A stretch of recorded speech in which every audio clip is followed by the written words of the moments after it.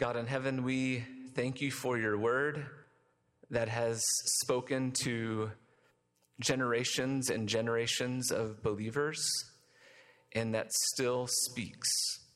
We ask today that you would speak.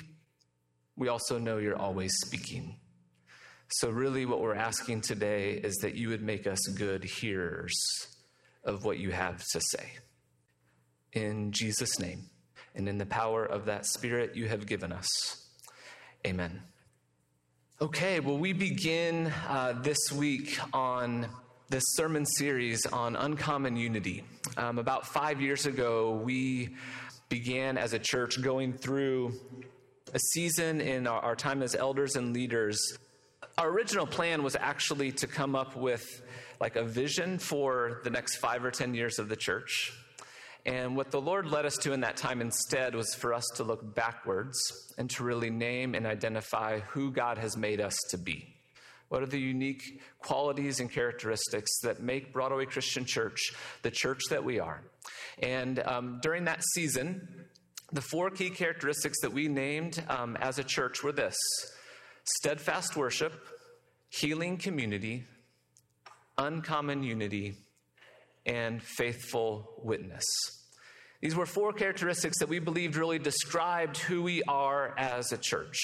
Now, there are many different local churches throughout our city, throughout our country, throughout our world, who live out the calling to go and make disciples in their own particular and unique way. And so when we talk about these characteristics, we're not like patting ourselves on the back or saying that we're better than other churches because we have these great things that are a part of this. That's not what we're saying at all. What we're saying is that God has uniquely called Broadway because of our unique place here in Fort Wayne, our unique place downtown, the unique leaders and people that he has called here over the 50 years that we've been a church, that he has formed and shaped us to be a community of people that demonstrate these 4 qualities as a church. And it is almost 50 years. On January 5th, coming up, 1974, will be our 50-year anniversary as a church. God has been faithful. But for the next 12 weeks, we're going to focus on this one quality that God has cultivated in us, this call to be a church of uncommon unity. And the statements that we were led to put together that describe what we mean by uncommon unity are this, is that we are a diverse community brought together by our shared experience of the love of Jesus, our King. Would you just read that with me? We are a diverse community brought together by our shared experience of the love of Jesus, our King. And a couple ways that we do this very tangibly is by expressing our spiritual gifts. We believe that each person that has been baptized and are a part of the life of the church has been given gifts to use for the building up of the body. And we also do that by welcoming each person as a unique bearer of God's image. We believe that every single person bears and reflects the image of God in the world, and that it's part of God's work in their life to shape them and form them to better reflect God in their own life, in the way that they go about living their life. And so we want to welcome each person, remembering that they are a unique bearer of God's image. So our focus over the next 12 weeks is going to be on this idea of unity, but I want to first talk a little bit about this adjective, uncommon. Uncommon. What do we mean by that?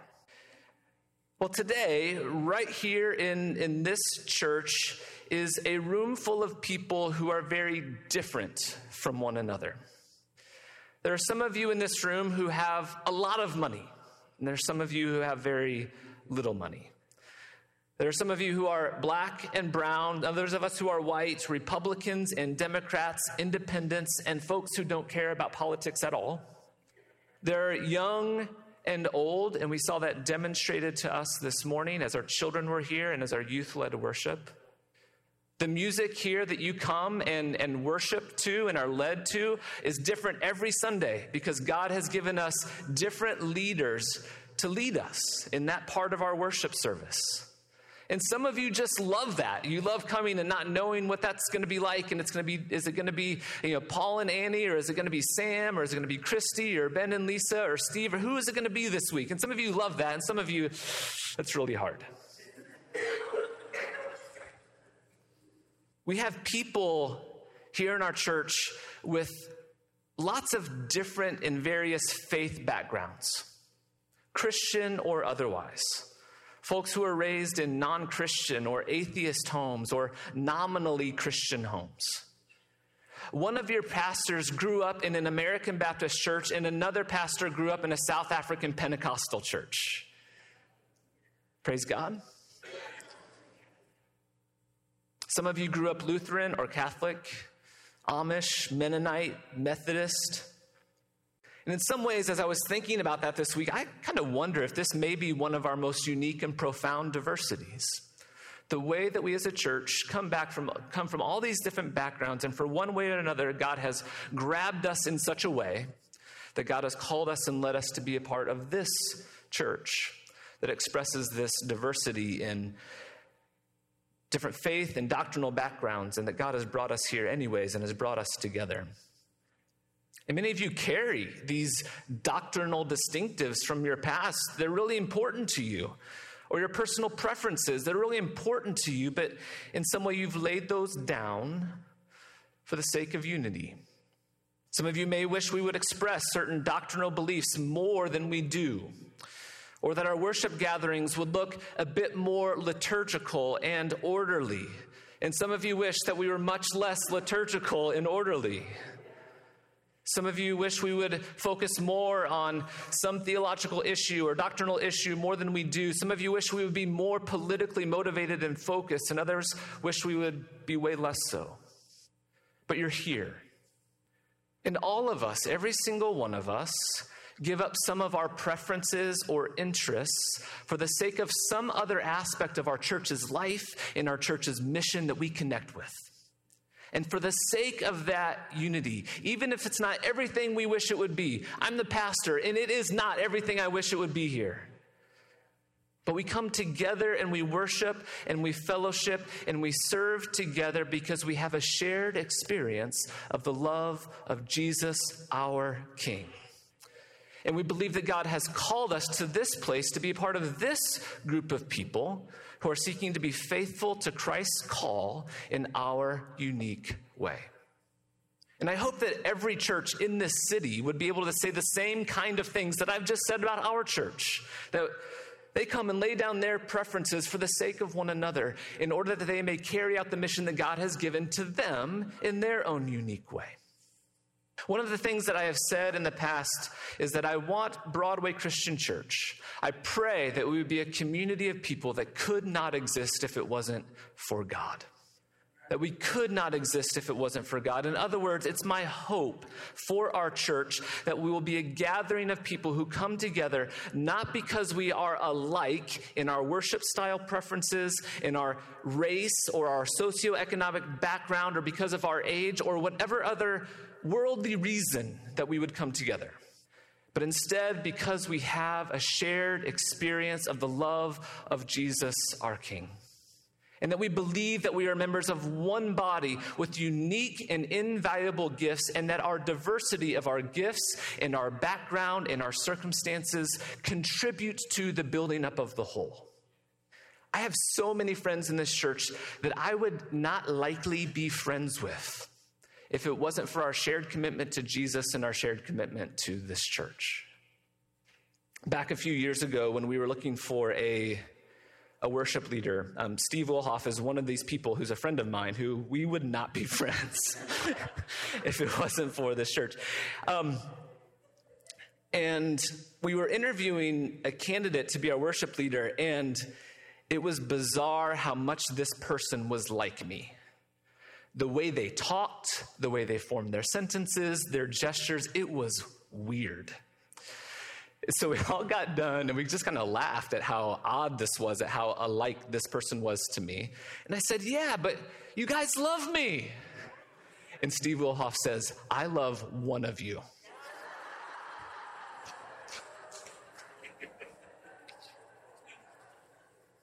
So many of you come together in your small groups. You hug each other here on Sunday mornings, and it may be unlikely that you would be friends in some other circumstance, but there is affection. There is care and concern because God has called you here at this time, in this place, to this church, to participate in this unique mission that God has for us. And not only would you maybe not be friends with them if it was some other circumstance, but now you would lay down your life for them. The church isn't meant to be a club where people who are alike or who share the same interests or the same hobby or the same sports team. We're not supposed to be that kind of community. The church is a foretaste, a picture of the heavenly worship described in Revelation, where every tribe and tongue and language and nation join together and sing, "Holy, holy, holy is the Lord God Almighty, who was and is to come." The church is a foretaste of that heavenly worship. It is a glimpse of that heavenly worship that's happening right now. And this is who we are called to be, a church of uncommon unity. But before we continue and look at Ephesians today, I think it's important for us to also begin to acknowledge that we have not arrived. We are in many ways a church of uncommon unity in the ways that I've just described, but we also fall very short of where God wants us to be, and we have a lot of room to grow in this area of uncommon unity to be the church that God wants us to be. And I would say that of all four of these characteristics, this has been the most painful for me one personally. And I think it's for many of us the quality of the four qualities that we described, the one that has been most tested in our congregation in the ways that we have perhaps failed to live up to this call. Our uncommon unity has been tested and stretched and strained over the last few years. There's been a lot of hurt and a lot of division, a lot of severing of relationships in our community over the last few years, and I still feel the pain of that, and I'm not kidding you, every single day. I feel the pain of that brokenness that we've experienced. I know that many of you do too.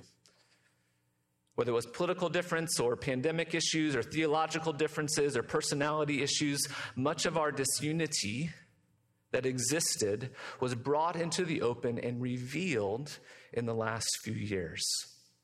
And let's just note that we're about to enter into 2024, be another election season that will no doubt test us again.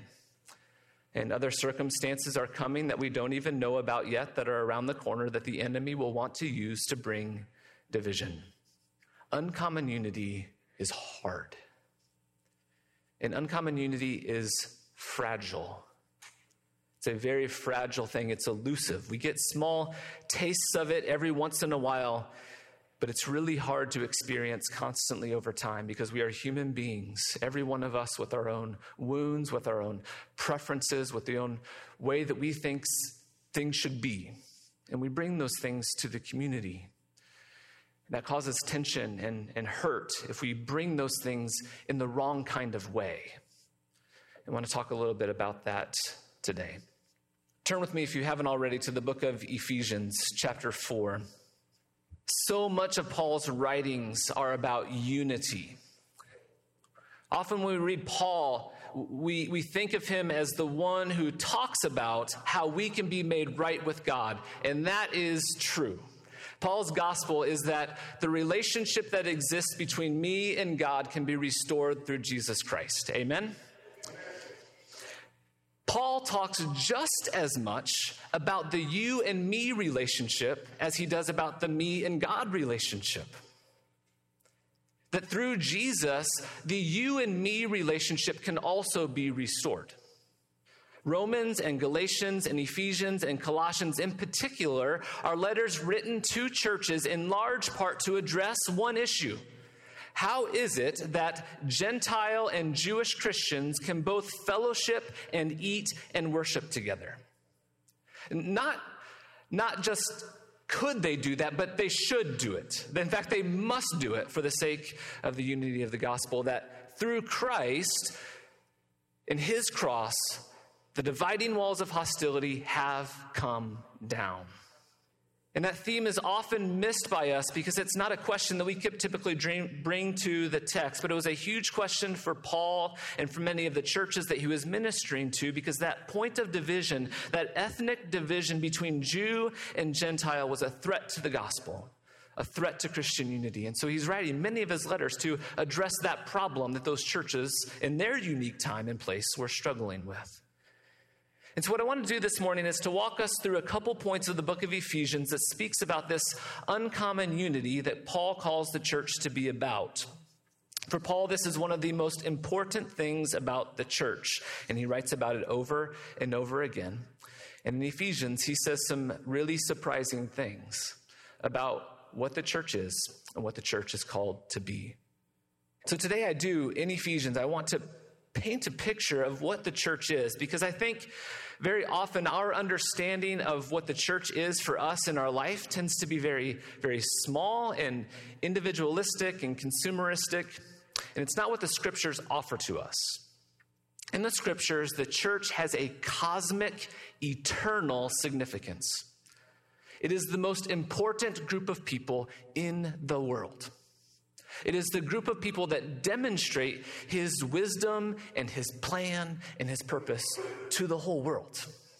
And so I want to offer us a vision today for what the scripture says about why you are actually a part of a church at all and why our unity together matters. Because our unity is not just a matter of learning how to be nice to one another. Our unity is not for the purpose of us just being able to get along. Our unity is to demonstrate God's plan and purpose for the whole creation that he has made. That sounds crazy, but it's true. Ephesians chapter 4, verse 1, Paul says this: "As a prisoner for the Lord, then, I urge you to live a life worthy of the calling you have received." As a prisoner for the Lord, then I urge you. Read there, beg. I beg you, I implore you, please live a life worthy of the calling that you have received. Ephesians chapter 4, verse 1 is the pivot point of Paul's letter to the church in Ephesus. The first 3 chapters, he gives his theological reasons for who we are, his description of what Jesus did for us and how we can be made right with God as individuals and how we can be made right with one another in our lives, in our individual lives, and in our differences with one another. In chapter 1, verses 9 through 10, I'm just going to make 4 points here from Ephesians, and you can jot these down if you are a note taker. My daughter thinks that I need to do more outlines, and so I'm doing my best here, Gloria. So number 1, God's purpose is given in Ephesians chapter 1, verses 9 and 10. If you want to know what God's will is, read Ephesians chapter 1, verses 9 through 10. Paul tells you exactly what his will is, and it's to bring all things together. Chapter 1, verse 9. "God made known to us the mystery of his will, according to his good pleasure, which he purposed in Christ." This is the mystery of his will. "It will be put into effect when the times will have reached their fulfillment." And this is it: "To bring all things in heaven and on earth together under one head, even Christ." To bring all things, things that you can see and things that you cannot see, that all things will be brought together under the authority of Jesus. That is God's plan and purpose for the whole world. But there is a problem, and we find out what that problem is in chapter 2. We find that sin is our problem because sin tears us apart. God's purpose is that we would be brought together, and sin tears apart. It tears apart our relationship vertically between us and God, and it tears apart our relationships horizontally between us and one another. Chapter 2 also gives us a solution. Paul makes it clear that through those tears can be mended. Those things that have been pulled apart can be brought back together. Those wounds that are caused by our sin can be healed. Those divisions that exist between me and God and the divisions that exist between you and me, they can be healed in Christ. So in the book of Ephesians, Paul tells us that God's final goal for everything is to be united in Christ. And he tells us that the problem is our sin that tears us apart, and that our solution is Christ who can mend those tears.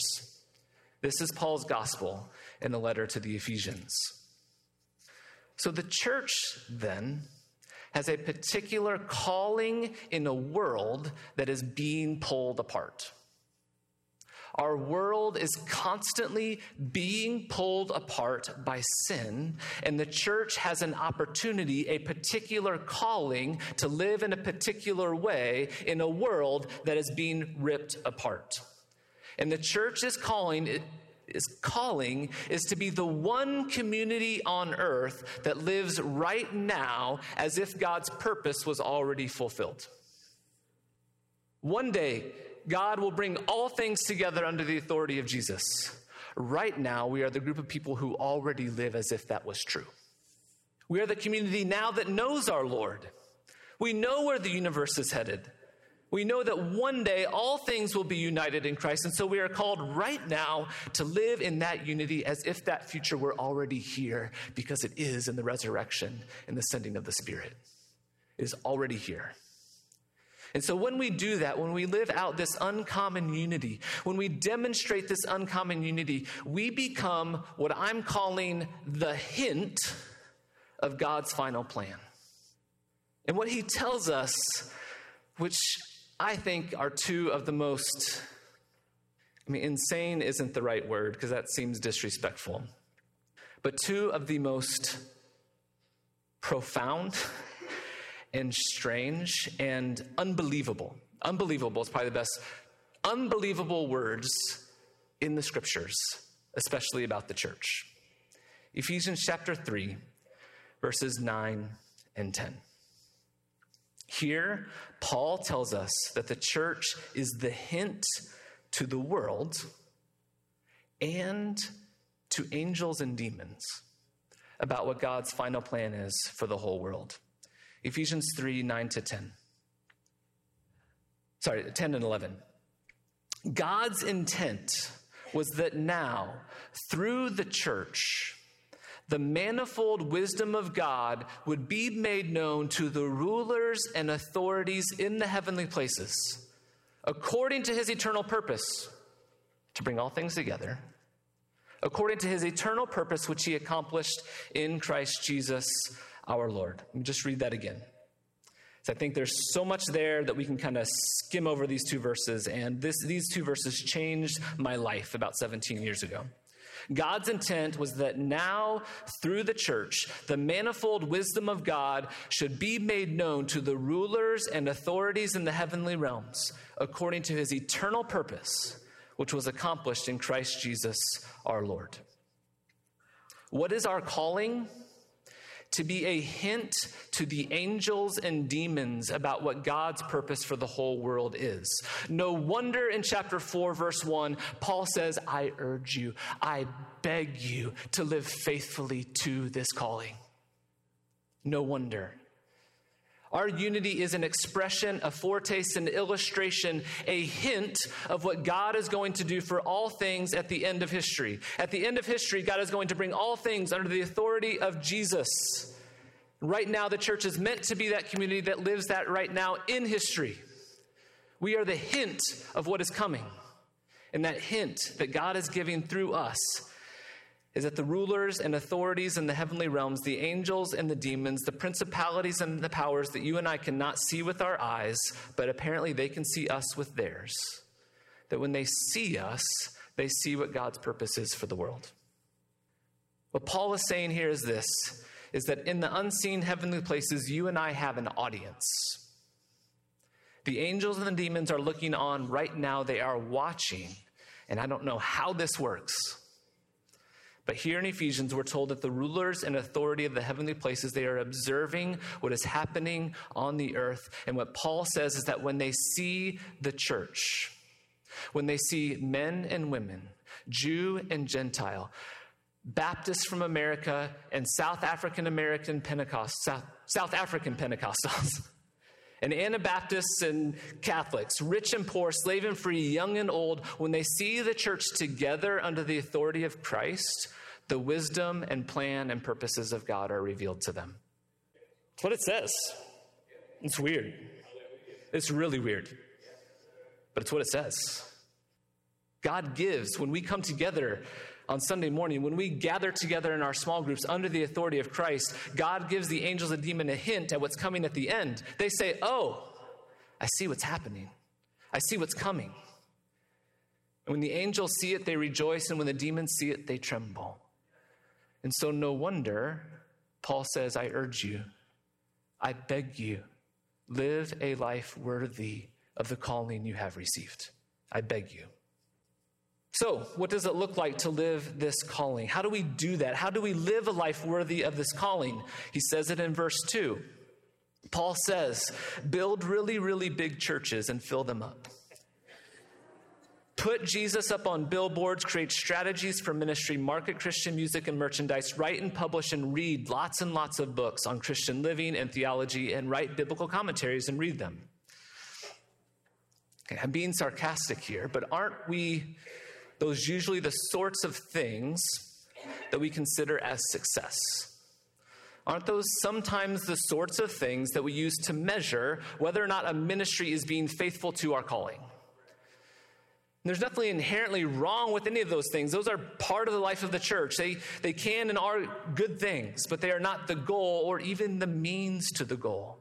They are not how Paul describes how to be a church that lives faithfully to our calling. Here is what Paul says. This is what it means to live faithful to our calling, to be a demonstration to the angels and demons of what God's plan and purpose is. Verse 2. Be completely humble and gentle. Be patient, bearing with one another in love. That's it. It's so quiet. It's such a quiet thing. It's mustard seed work. It's yeast in a batch of dough work. It's unseen by the world, but it's seen by the angels and the demons. The angels stand on tiptoe to see it, and they are amazed. Apparently, angels and demons aren't really all that impressed with popularity or flash or with wealth or with fame or with worldly success. What they seem to be really impressed with is when you are really gentle with your friend, when you are humble with your spouse, when you are patient with that person who hurt you again. That seems to be what the angels and the demons are most impressed by, and what most reveals to them where history is going. And the great thing about Paul's instructions here in verse 2 is that every single one of us can do it. Rich or poor alike. You do not have to have a lot of money to be humble and gentle and to bear with one another in love. You don't have to be worldly successful. You don't have to have a lot of education. You can just be who you are in the relationships that you engage with, and you can commit yourself with the help of God's Spirit to be completely humble and gentle, and to bear with your neighbor, with your brother, with your sister, with your spouse, with your children in love. Verse 3, make every effort to do this. Make every effort to keep the unity of the Spirit in the bond of peace. In chapter 2, we're not going to go there right now, but in chapter 2, Paul says that this unity in the Spirit already exists, that there is a very true way in which you and I, if we are followers of Jesus, are already united in the heavenly places. We are already, Paul says, seated at the right hand of God the Father. That already my unity with you exists. And so our calling is to live faithfully to what is already true about us. The church is a really messy place. We don't get along well with one another. We gossip and we argue. We look down on our neighbors. We are sinners like the rest of the world. And the church isn't very glamorous. It's pretty ordinary kinds of people. We are messy and we are ordinary, but God is present here. And he fills the church with his presence, and he says, you are the body of Christ, and I am choosing you not by your own merit, not because you're so clever, but by my sheer grace to make myself known to you and to carry out my work and purposes in the world through you. This is the great mystery of the church. Church, you're called to simply be humble and gentle, to be patient and bear with one another in love. In the Christian community, we're going to have lots of opportunities to learn how to do that. So the closer we come to one another, the more time we spend together, my sin is going to bump into your sin. My problems and my wounds are going to bump into your wounds, and we're going to hurt one another. That's just the way that it is when we live life together. The difference in being part of a community called the church is that not that we never experience those sorts of things. It's not that we never experience harm from others or that we harm other people. The difference is that we are a community grounded in and centered on the life of Jesus. And so that attitude of Jesus, with the help of the Spirit, can be our attitude towards others. Like Jesus, we can be humble and gentle, patient and bearing with one another in love. And so when someone hurts us, we can make every effort to be like Christ in that moment and to forgive them as he taught us to forgive.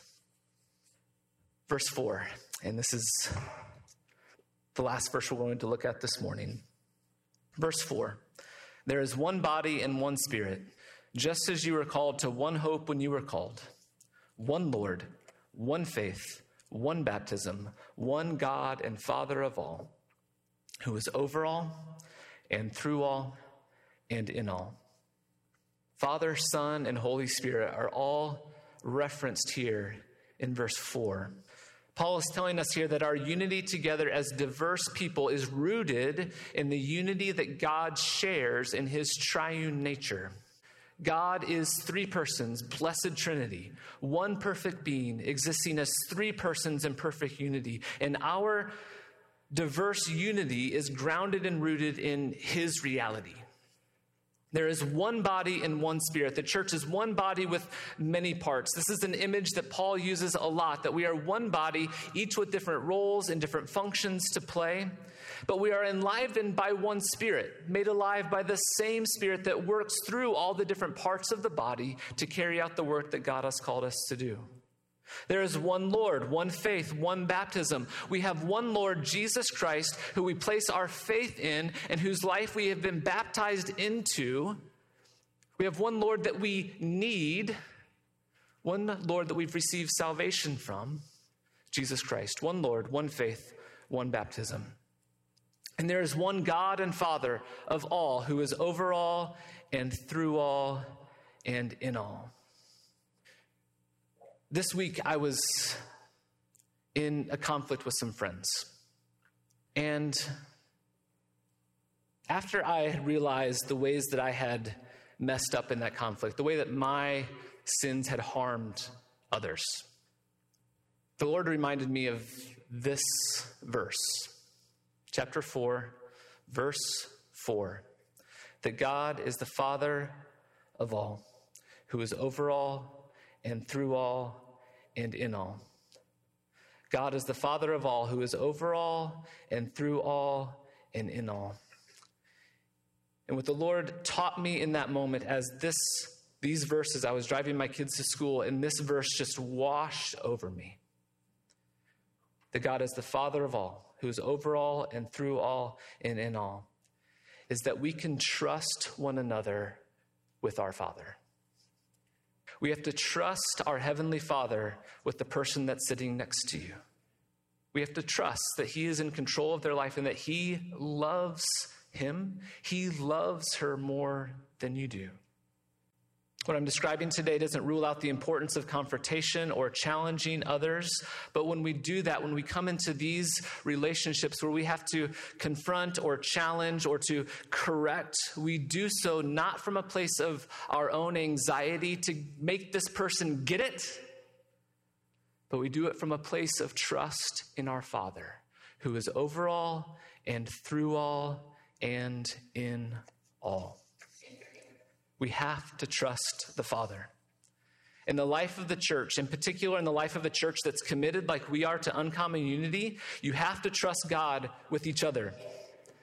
In a church of uncommon unity, as I've described today, we're going to be worshiping with people who are different than us, who have different views than us, people who vote differently than us, people who imagine the world improving in a way that's different than us, people who respond differently to whatever hot topic on Twitter is telling me that I should be angry today. They're responding differently to me than that.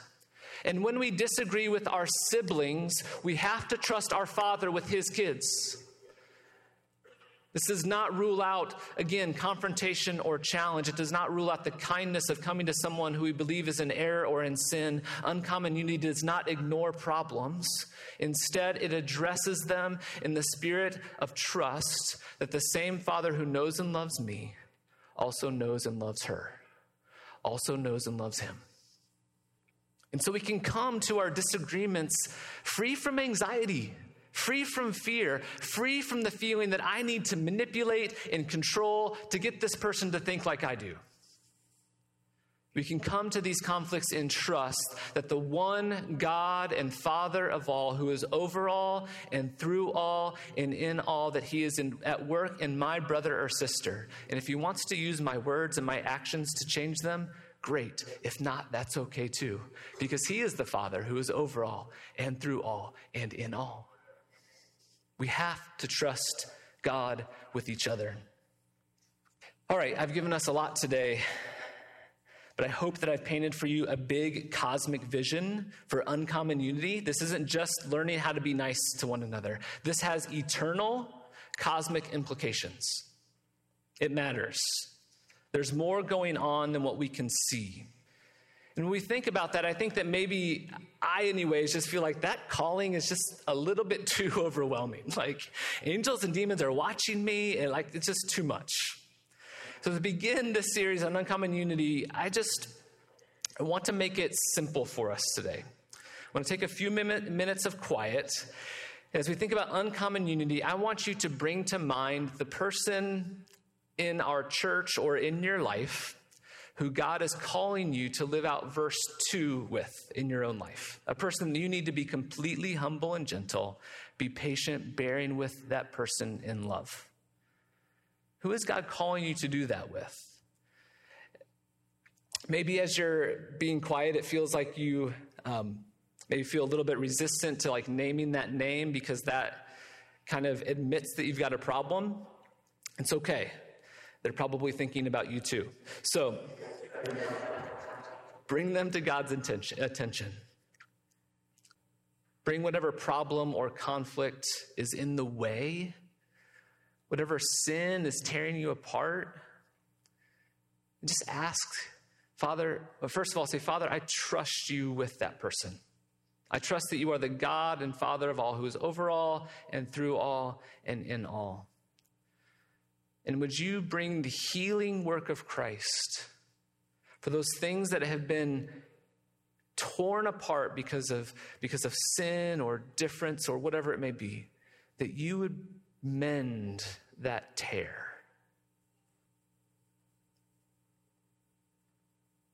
And ask God for his help, for the help of his Holy Spirit. These words, be completely humble and gentle, patient and bearing with one another in love. I've described them as small and hidden things, but we know how hard they are. We cannot do them without the help of his Spirit. So ask for his Spirit to help you today, to live out verse 2 faithfully.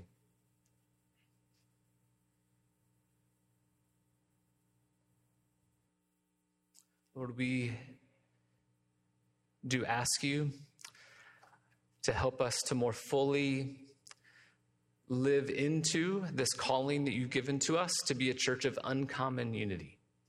Would you teach us over the next 3 or 4 months to more fully trust in you as our Father, to more fully trust in the Spirit you've given to us, to more fully grasp and realize the great work of unity that you've accomplished through the cross and resurrection of Jesus. That we would receive those things and embrace them in our lives and allow those truths to pour out of us into our relationships with one another. We ask that you would make us more and more a church of uncommon unity. Amen.